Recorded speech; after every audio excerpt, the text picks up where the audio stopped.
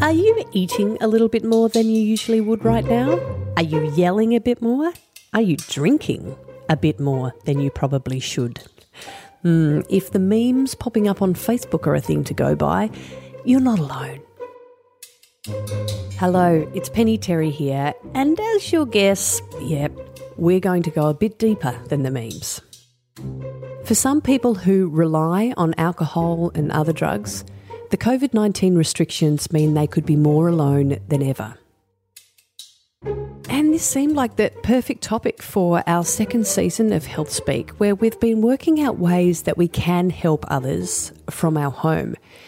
And I think one of the things we've learned from previous episodes is that you'll always get something out of taking the time to listen to the experience of someone else without judgment. But finding someone with an addiction who is willing to talk with us and believe they wouldn't be judged, well, we haven't found them yet. Yeah, it's a problem. And it got me thinking that if we do want to help, could questioning our judgment be a helpful start? Really helpful. really helpful. I learned a long time ago when I first started working in social or community services that my pathway through life is very different from somebody else's, and I haven't experienced what other people have, and they haven't experienced what I have. And so if we colour everything with the lens that we see life through, then it's pretty easy to point the finger, or they just should say no. They should just make better choices. Unfortunately, some people's life has been where they don't know what a better choice is. They haven't had a positive role model in their life, or every figure of authority in their life has caused them harm. We've all got faults. Some of them just look a little bit easier to spot. And so we need to be careful how we do that, because what that does do is stop us from helping. It stops us from being kind or showing a little bit of grace or a little bit of forgiveness or compassion towards someone who's, from the face of it is having a hard time. And so if we're looking out and caring a little bit more for other people rather than saying why they're wrong, then we miss that opportunity to help out. And that's what our teams are great at doing. I see it in other services as well.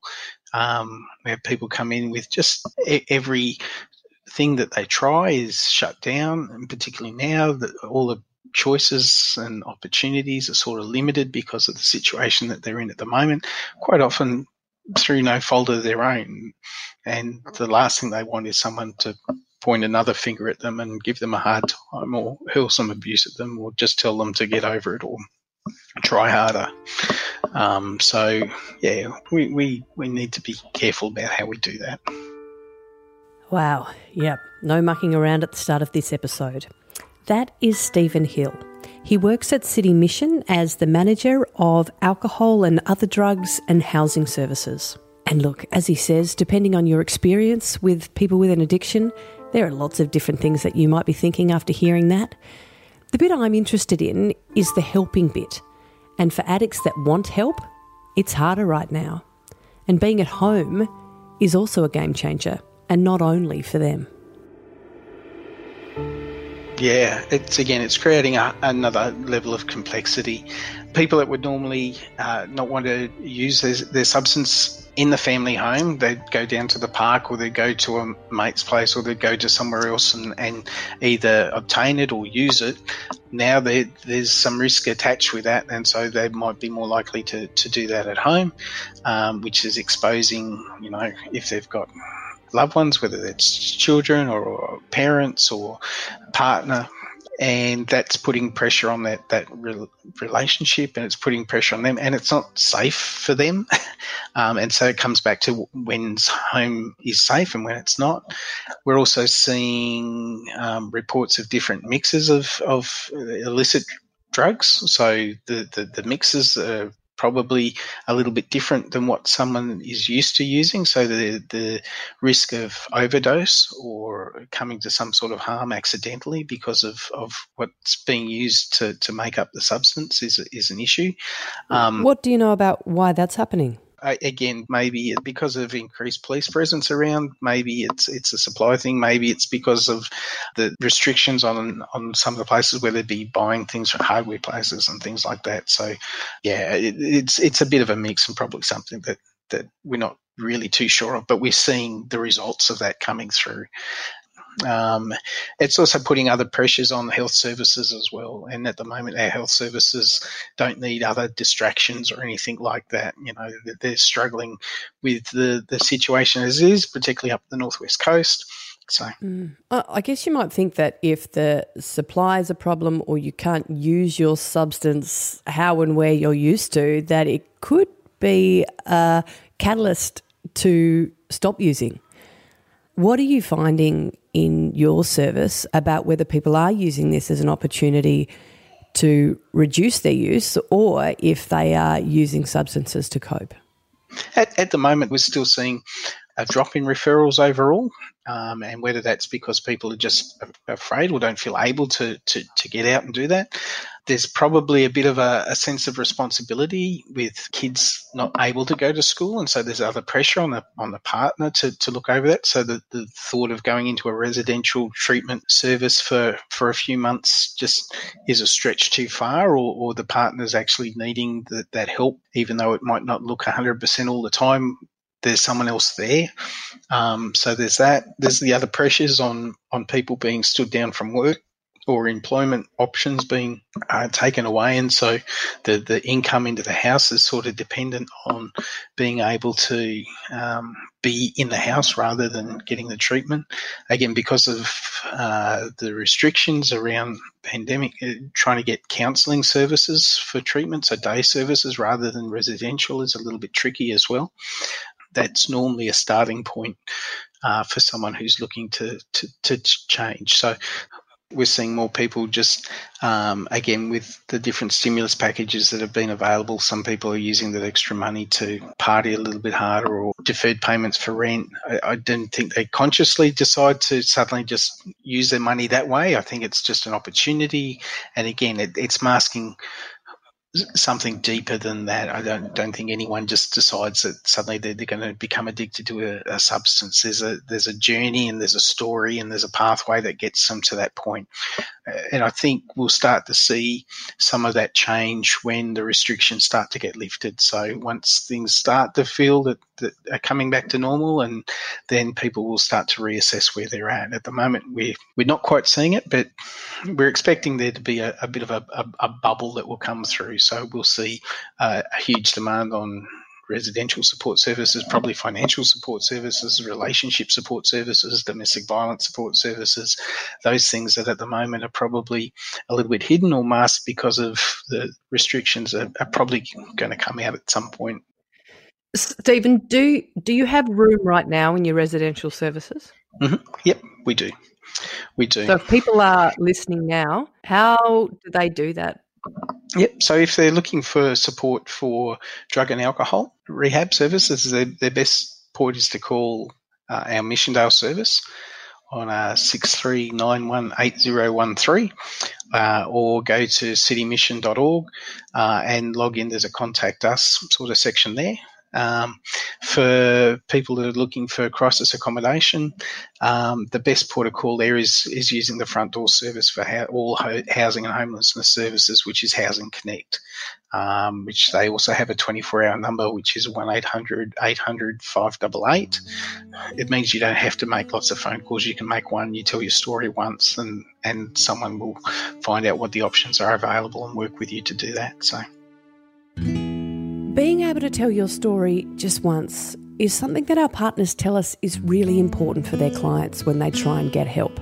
But still, right now, support services like Stephen's are hearing less news stories from people with substance use problems.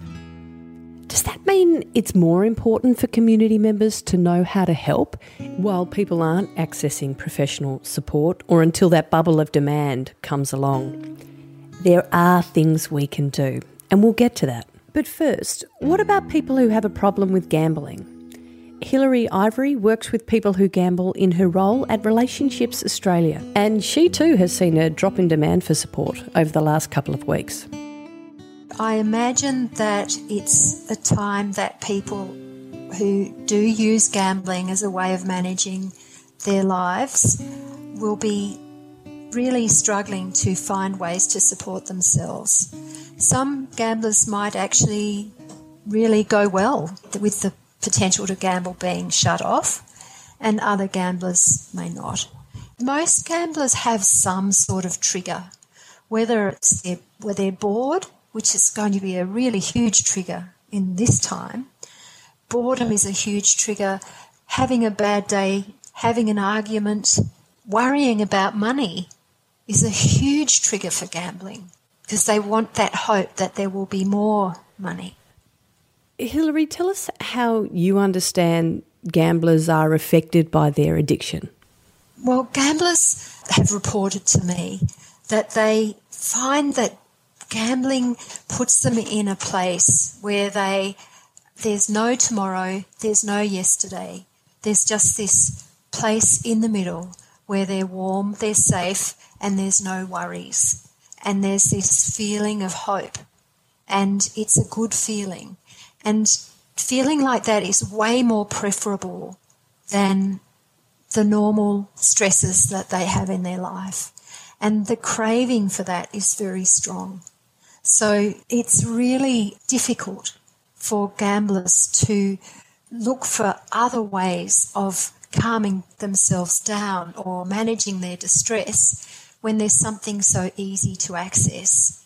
If we think about the people who are living in the house with somebody who may have been a gambler in the past, does have a gambling problem, or might be susceptible to increasing that problem now, what might they be able to do to help that person?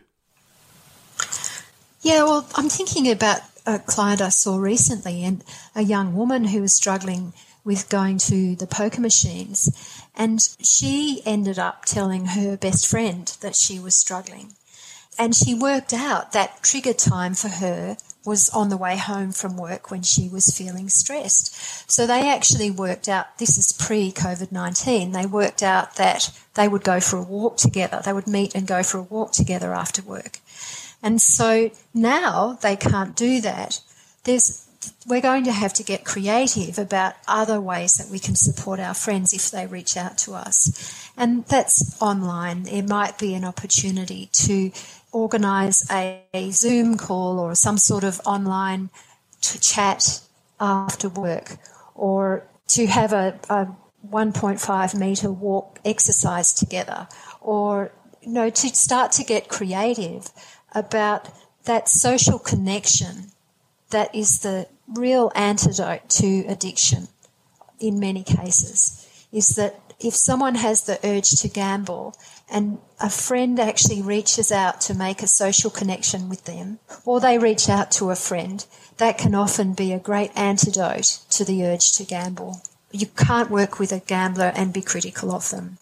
So the best way to support someone is to really help them find a way to get what they want, because most gamblers want to be free of this. And so ask them how they want to help themselves and how you can help them.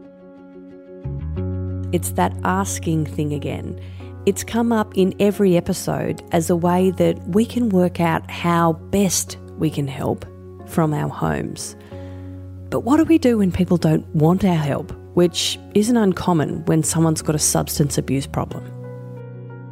Yeah, family and friends are normally the ones who cop it the worst. They deal with the manipulating behaviour, they deal with the lying behaviour, and they do it because they love the person. The person has to change their behaviours for themselves. They can't do it because mum wants to do it, or because dad wants them to do it, or because Auntie Flo wants to do it. They've got to change when they're ready to change. Otherwise, it just defers things. So I guess being aware of good boundaries, and they're the hard things, because that means saying no sometimes. And when you care for someone, saying no is sometimes the hardest thing to do. So keeping those boundaries around, behaviours getting violent, well, you should be calling the police to intervene, even though that's going to be one of the hardest calls you've got to make. And we're suspecting that in the midst of this, there's probably some violent behaviour that's not being reported. Encourage them to seek help, to encourage, name up the behaviour that you're seeing and say, well, I don't think I would have seen you do this a year ago or a couple of years ago. You're not looking great. Be honest in that. Name up how those behaviours make you feel and the impact that it has on you. And, encourage the support, encourage the phone call. If you don't know who to refer to, then you can call our services or the range to find out so that you can get information to forward on. But at the end of the day, that person has to be in a situation where they want to make that phone call and get the help. What about earlier on, if COVID-19 and the changes has been a catalyst or a really good excuse to up your use of a certain substance that you may have had under control before? What are some things to watch out for if you are a family member living in the house with them, or you are just a friend and you're talking to them and you're connecting in other ways? Good question. I guess you're looking for things where different sort of mood swings or different sort of behaviours, particularly if it's isolating. So if you're normally mixing together in the house, okay, and then, someone's going off and just asking the questions about, what's going on. If you're concerned about someone going out and getting something, then, the current guidelines are pretty clear about doing things that aren't essential. Be aware of those sort of things and just talk. Do you have your meals around the table together? Do you have them in the same room together, or do you just sort of separate into different rooms to have your main meals? Because that connection, if there's connection to the family, then there's not going to be the connection to the other things, or it's creating a barrier to have access to time to do those sort of things that you don't want them to do. Walking and talking together is a good way to break through some of those things that you might be struggling to do. But find ways to engage in a healthy aspect so that you can create a distraction from those things that aren't so healthy. Some of the areas, the houses are pretty close together, so if someone's having a bit of a bad day and it's coming out verbally, you're going to hear that. There's a lot to be said for keeping an eye on your neighbour. And again, that's something that's changed. It's showing my age now, from years when we were kids and running around the streets together, and we knew when our neighbours were home, we knew where they were. We were in and out of everyone's houses and things like that. We knew when the people down the road were away, or if we hadn't seen someone for a while. And there's a lot to be said for keeping an eye on each other, and we should be encouraged to support them. And if you're feeling that there's something that's going on and someone's not safe, then let someone who can do it safely and check in on them, know whether that's the police, or if you've got them on Facebook or something like that, drop them a message just to see how they're going. But don't be afraid to do that. Don't be afraid to call in help. We heard that in the first episode about family violence, and we're hearing it now again on our 5th episode. Before I sign off, one of the things that's come out of this series is that there are lots of people who need our help in our communities, and there are lots of ways that we can help from home. And in doing that, together, we could just take some of that pressure off our health and community services now, and when they're expecting that bubble of demand that Stephen talked about. Now, there's one more thing that Hilary said that was a bit of a light bulb moment for me, and I've already put it into action. Yeah, look at me go. I wonder if you can. Well, if there's anything I could say is for people to really think about how good they feel when a friend asks them for help, and how nice it feels and how warm it feels when you're able to actually help someone who asks for it. And to remember that feeling, because that's a gift that you can give your friends. Is that a gift you're good at giving? Might be worth a crack. But if you want professional support, Relationships Australia are waiving their usual client fees for the next 3 months. I'll also leave all the details to get in contact with City Mission in the show notes. There are 4 other episodes in this special second series of Health Speak, where we talk about the many, many different things that we can do to help our friends, our family, our neighbours from our homes during COVID-19, so we don't need to share that cuppa after all. But from what you've told me, it's been more than that. It's been sort of a raw look inside the homes of our fellow community members who've told us stuff that we don't usually get to hear or spend time thinking about. So, if you haven't already, jump back in this feed and give them all a listen, because this new perspective, it's lifelong learning. It's not just for now. And please share this on Facebook, a text, tell someone on the phone. They'll find it on all the major podcast platforms, on the Healthy Tasmania website. You'll find our podcast partners, the Healthy Georgetown Project, posting it everywhere thanks to the Georgetown Council, and it'll likely pop up on your local community radio station too. But for now, that's it. I do look forward to talking with you again. Be well.